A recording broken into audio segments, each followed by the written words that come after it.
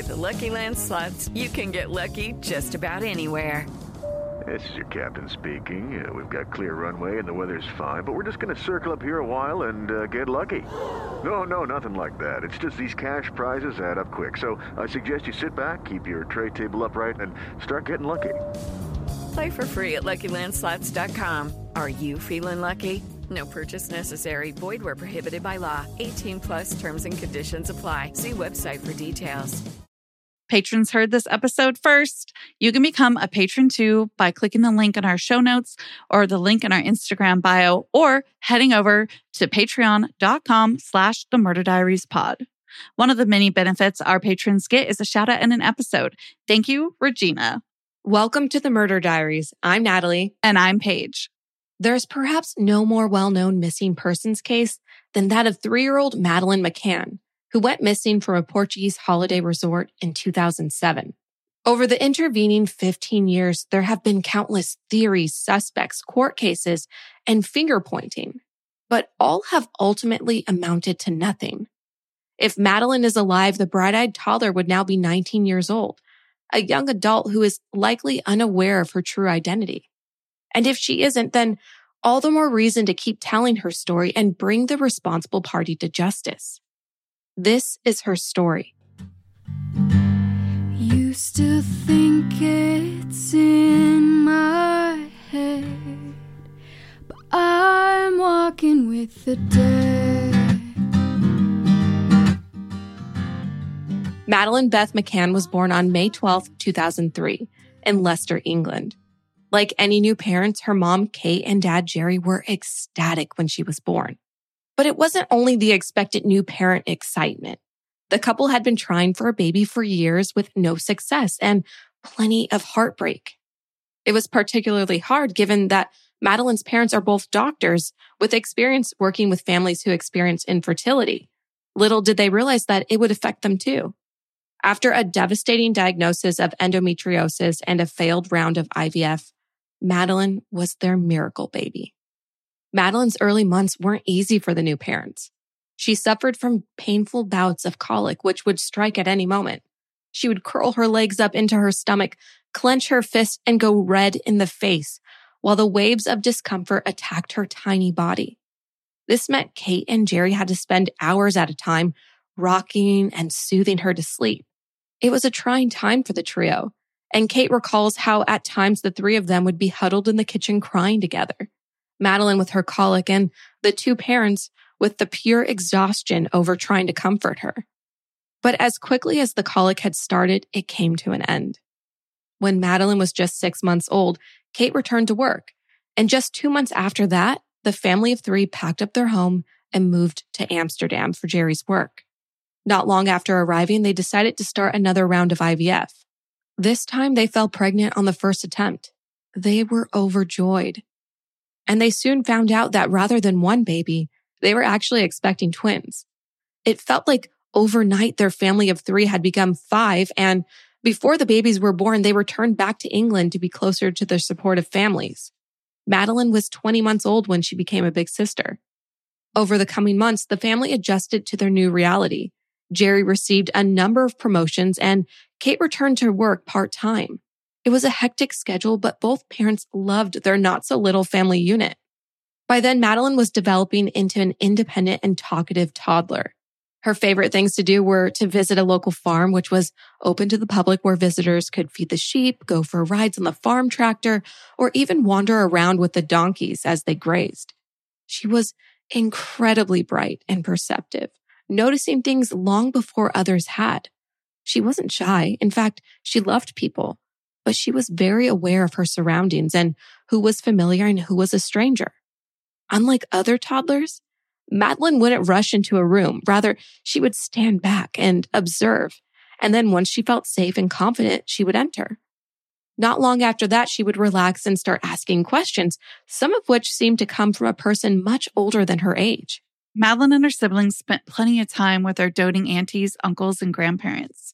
They dropped by the family home often, and just like any cheeky toddler, Maddie could convince her grandparents that she deserved a chocolatey treat that she wasn't usually allowed to have at home. All of this is to say, Madeleine was a much-loved daughter, sister, and grandchild. She was full of life and a confident and intelligent toddler. There was no indication that her life would take the trajectory that it did, or that Kate and Jerry's typical family life was about to implode on a global scale. On New Year's Day in 2007, Kate and Jerry were spending the day with some close friends who had come to visit them. The couple were discussing how they were heading away on a trip to Portugal with another 2 couples and their kids. They suggested Kate and Jerry might like to join them with their 3 kids and really make a vacation out of it. And it didn't take long for Jerry to come around to the idea. Jerry had visited the country before and he had really enjoyed it. The resort the couples were staying at was well regarded and came with plenty of the family-friendly activities for the kids to enjoy. It ticked all the boxes for the parents who were traveling with their kids. But Kate was reluctant. The trip was going to be quite expensive once you factored in travel for 3 kids, and Kate was only working part-time at this stage. Plus, there was the travel itself. It's no small feat to pack for 3 kids and then go through the hassle of transport, international flights, and accommodation. She could think of plenty of local places that would require much less effort than a trip to Portugal. But eventually, Jerry's enthusiasm rubbed off on her and they booked the trip. The whole group would consist of 9 adults and 8 kids, including Kate, Jerry, and their 3 kids. On Saturday, April 28, 2007, the McCann household woke up before 7 a.m. to arrive at the airport in time for their flight. All of the kids were giddy with excitement as they carried their tiny suitcase out of their house and set off on what should have been the trip of a lifetime. After arriving in Portugal, they met with their pre-booked transport and drove to the Ocean Club Resort in Praia de Luz, arriving at around 3 in the afternoon. After checking in, they were transported to their apartment and their vacation officially began. Their room was in a 5-story block, which was accessed by a public road at the front and a parking lot set off to the side of the building. On the rear side, they had a veranda which looked out over a garden area, a swimming pool, and the resort tennis courts. All of the families had their own apartments, though one couple's room was on the 2nd floor while the others were in the ground floor units. As for the McCanns, their apartment was set on the corner of the building, so it had a bit more space than the others, which was convenient given they were traveling with 3 kids. Their apartment was laid out with a short hallway leading from the front door to a sitting room in the back. A kitchen was located to the left of the hallway and the 2 bedrooms were to the right. The bedrooms were separated by a bathroom. The sitting room was simply furnished. It had a couch, a TV, and a dining area. And against the external wall was a sliding door leading to the veranda. Off that, there was a short flight of stairs leading down to a gate along the edge of the building, which provided access to the rest of the resort. The top of the stairs was protected by a child safety gate. Given that the veranda side of the building led directly into the resort, whereas the front door opened up onto a public road, the families all preferred to use their veranda doors to access their apartments. All the other families were in the same block, with one being immediately next door to the McCanns and the others a couple of units down.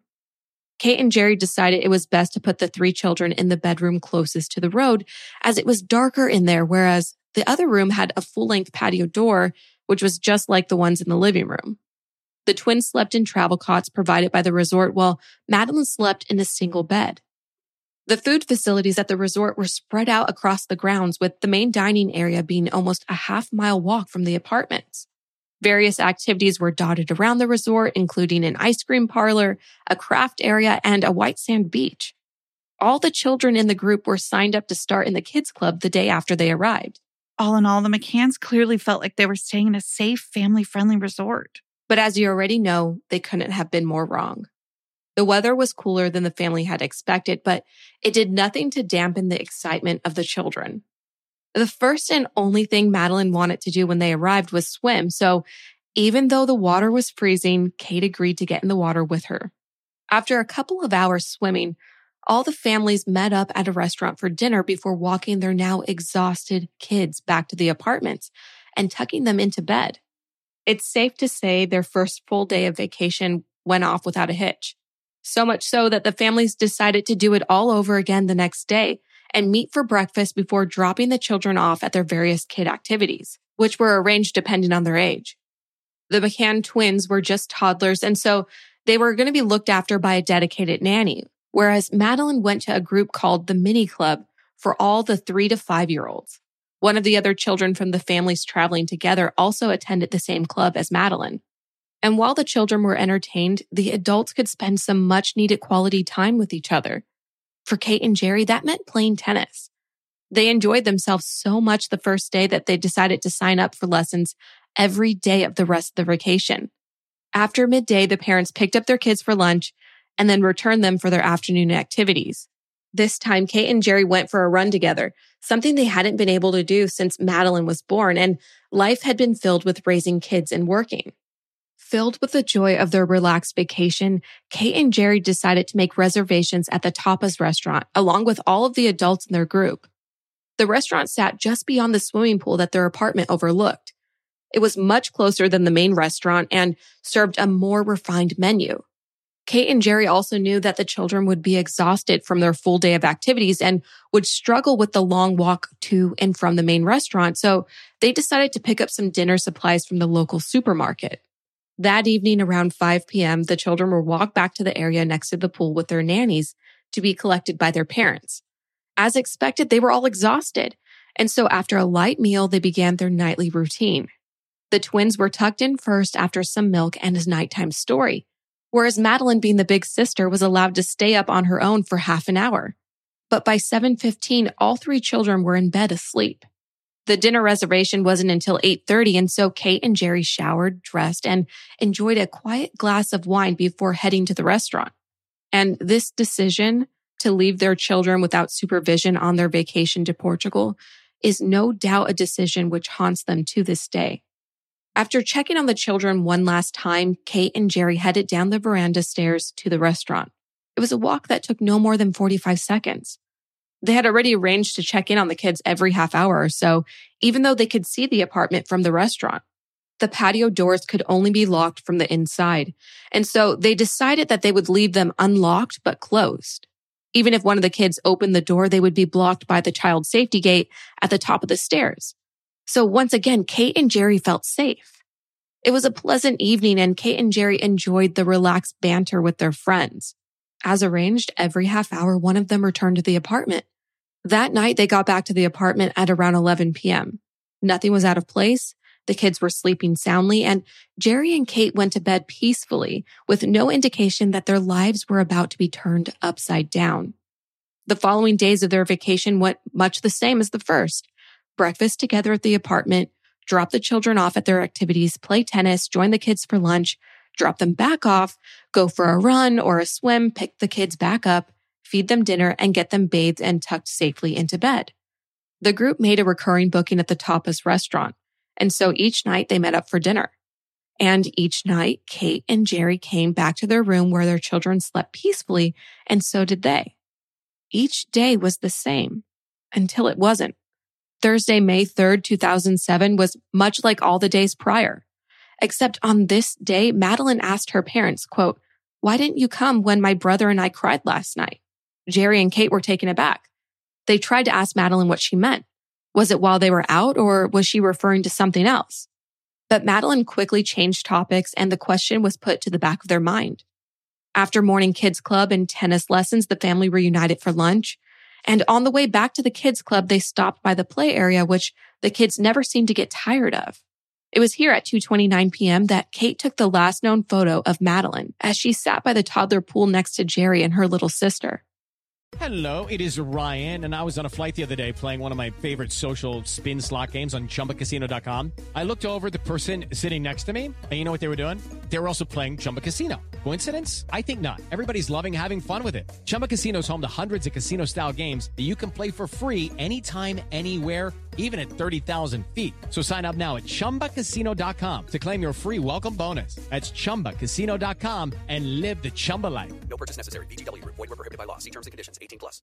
That afternoon, the kids were picked up, and Kate fed them dinner while Jerry attended a tennis social event.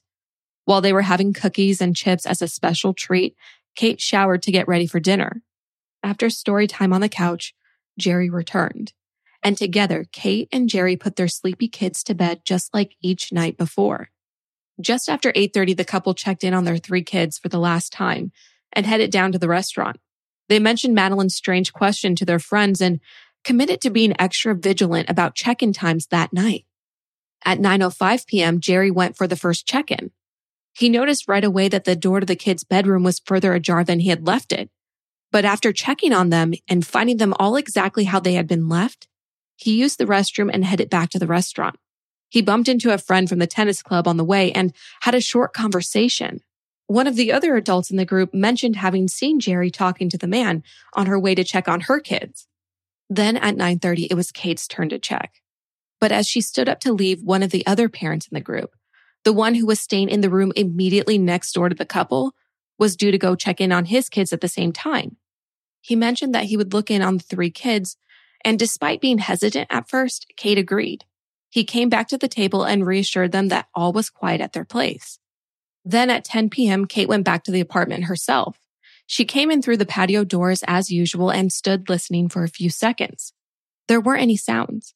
She noticed that the door to the kids' room was much further open than she had left it.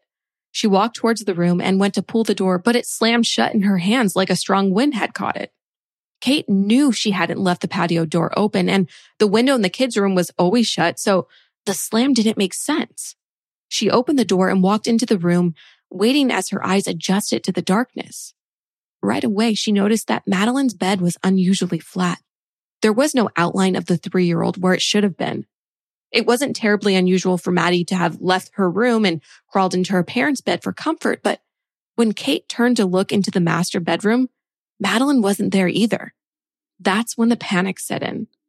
She went back to the kids' room, turned on the light, and realized with a shock that the window, which had always been shut, was now wide open, and the shutters on the outside had been wound up, which is what had caused the door to slam. She knew instantly that Madeleine was gone, but she still frantically scoured every spot she could think of that Madeleine could fit in, hoping against hope that her baby was there. With no sign of Madeleine, Kate ran down the stairs back to the restaurant where the rest of the group was still sitting, and she screamed, "Madeleine's gone. Someone's taken her." With that, the search for Madeleine was on.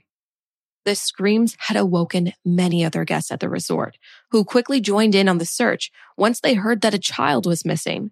Staff from the hotel were called and the police were notified. And this is when the official investigation began. Here's a brief timeline of the events after Madeleine was discovered missing. Police arrived at 11:10, more than an hour after Kate had discovered Madeleine missing. Meanwhile, the resort staff and guests were searching the grounds for Madeleine.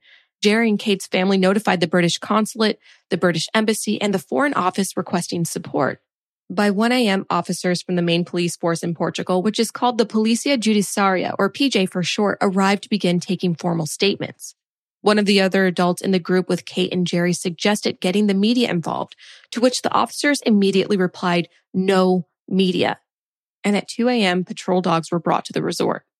Just after 3 a.m., the officers from the PJ left. They told Kate and Jerry that they were heading home for the night and would return after 9 a.m. Kate and Jerry were told they could take what they needed from the kids' rooms, and the resort organized another apartment for them. Of course, Kate and Jerry couldn't sleep, not while their little girl was out there. Jerry went out looking again with some of the other adults while Kate moved her twins to the apartment of one of their friends. At around the same time, one of their traveling companions sent an email to Sky News informing them of the abduction, though it went to a generic inbox and wasn't discovered for months. More than 60 staff from the resort kept looking for Madeleine until 4:30 a.m. And at around 8 a.m., 4 search and rescue dogs arrived to begin searching the wider area beyond the resort. The news of Madeleine's disappearance broke the next morning, when one of their friends back in the UK contacted the BBC and GMTV to try and get them to cover the story. It went on to be one of the most widely covered crimes in British history. Unfortunately, right from the first minute, errors were made in the search and investigation into Madeleine's disappearance.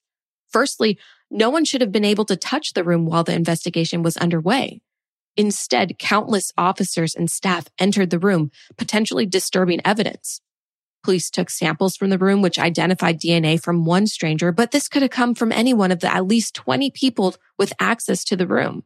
And the same thing happened outside the apartment, below the window where a crowd gathered and potentially trampled on evidence from the shutter and open window where the abductor is thought to have entered.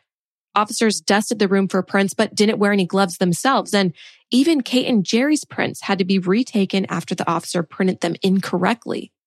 Even after Kate and Jerry requested support to have roadblocks set up and border authorities alerted, this didn't happen until 10 a.m. the following morning. Marine and border officers weren't given descriptions of Madeleine until days later.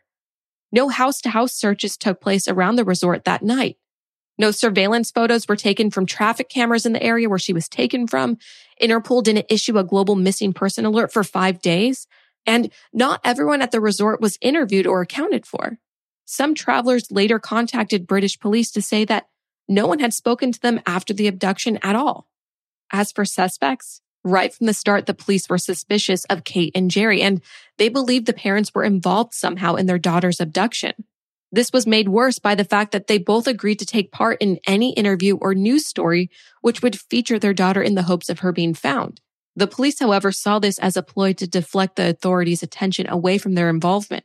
And eventually, the media interest became so overwhelming that PR consultants from the British government were transported to Portugal to manage the media onslaught. Let's go over some of the key pieces of evidence in the investigation. Well, remember the friend that had seen Jerry talking to the man from tennis? She would later recall on her way back to the restaurant, she had seen a man carrying a sleeping child. She had no reason to believe there was anything untoward going on, as it was a family resort and many parents have experienced carrying a sleeping child on their way back from dinner or another event. And this was all before they knew Madeleine was missing. So the friend told the first officers on the scene about what she had noticed that night, including a description of the man. But they only informed the media of the sighting 21 days later. However, when Scotland Yard became involved, they identified the man as a fellow vacationer carrying his own daughter back to bed, and the man was eliminated as a suspect. 12 days after the disappearance, the PJ identified a British-Portuguese man as a suspect. He lived just 426 feet from the apartment where the McCanns were staying and was identified as having been seen in the area that night by a number of residents and resort staff. He was questioned, his home searched, his pool drained, and his associates questioned. But nothing was discovered to indicate he had any involvement in the case. Next up was a sighting from other British tourists at the resort. They reported to Portuguese police that around 10 p.m. they had seen a man approximately 600 feet from the apartment carrying a girl between the ages of 3 and 4 years old.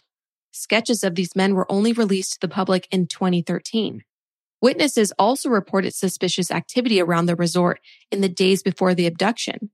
Robberies had quadrupled in the area in the months prior, including 2 in the same block the McCanns were staying in. On top of that, guests who had stayed in the exact apartment prior to the McCanns reported having found strangers on their balcony, asking for money for a charity. This was a claim repeated by at least 3 separate vacationers. From the start, the media had been supportive of Kate and Jerry, but that didn't last long. It lasted about a month, because in June, 1 month after Madeleine went missing, the media began to turn against Kate and Jerry. They also began pointing fingers at their friends who had been labeled the top of 7. False claims were reported that the group's statements kept changing, and that they were all swingers who had been regularly sedating all of their children. They were accused of being involved in covering up what really happened to Madeleine. The investigators made statements that there were inconsistencies in Kate and Jerry's stories, which pointed to them being involved in her disappearance.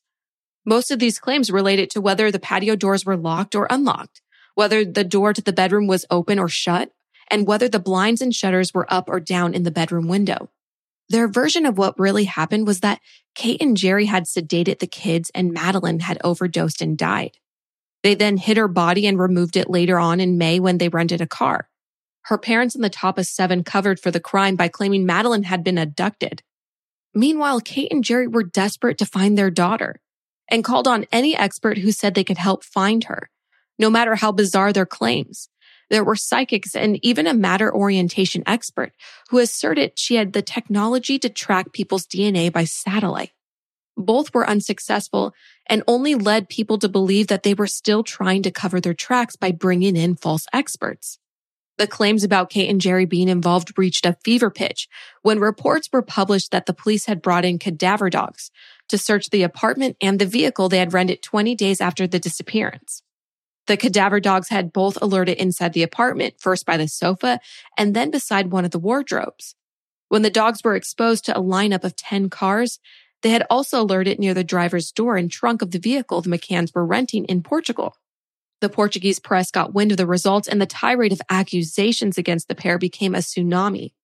They were both taken to a police station and told that if they admitted to murdering their daughter, Kate would only spend 2 years in prison while Jerry would be free to go. DNA testing, which was done on samples taken from the rental car, was inconclusive as to whether Madeleine had been in the vehicle. And yet officers told Kate and Jerry that they were a match for Madeleine and proved her body had been in the car.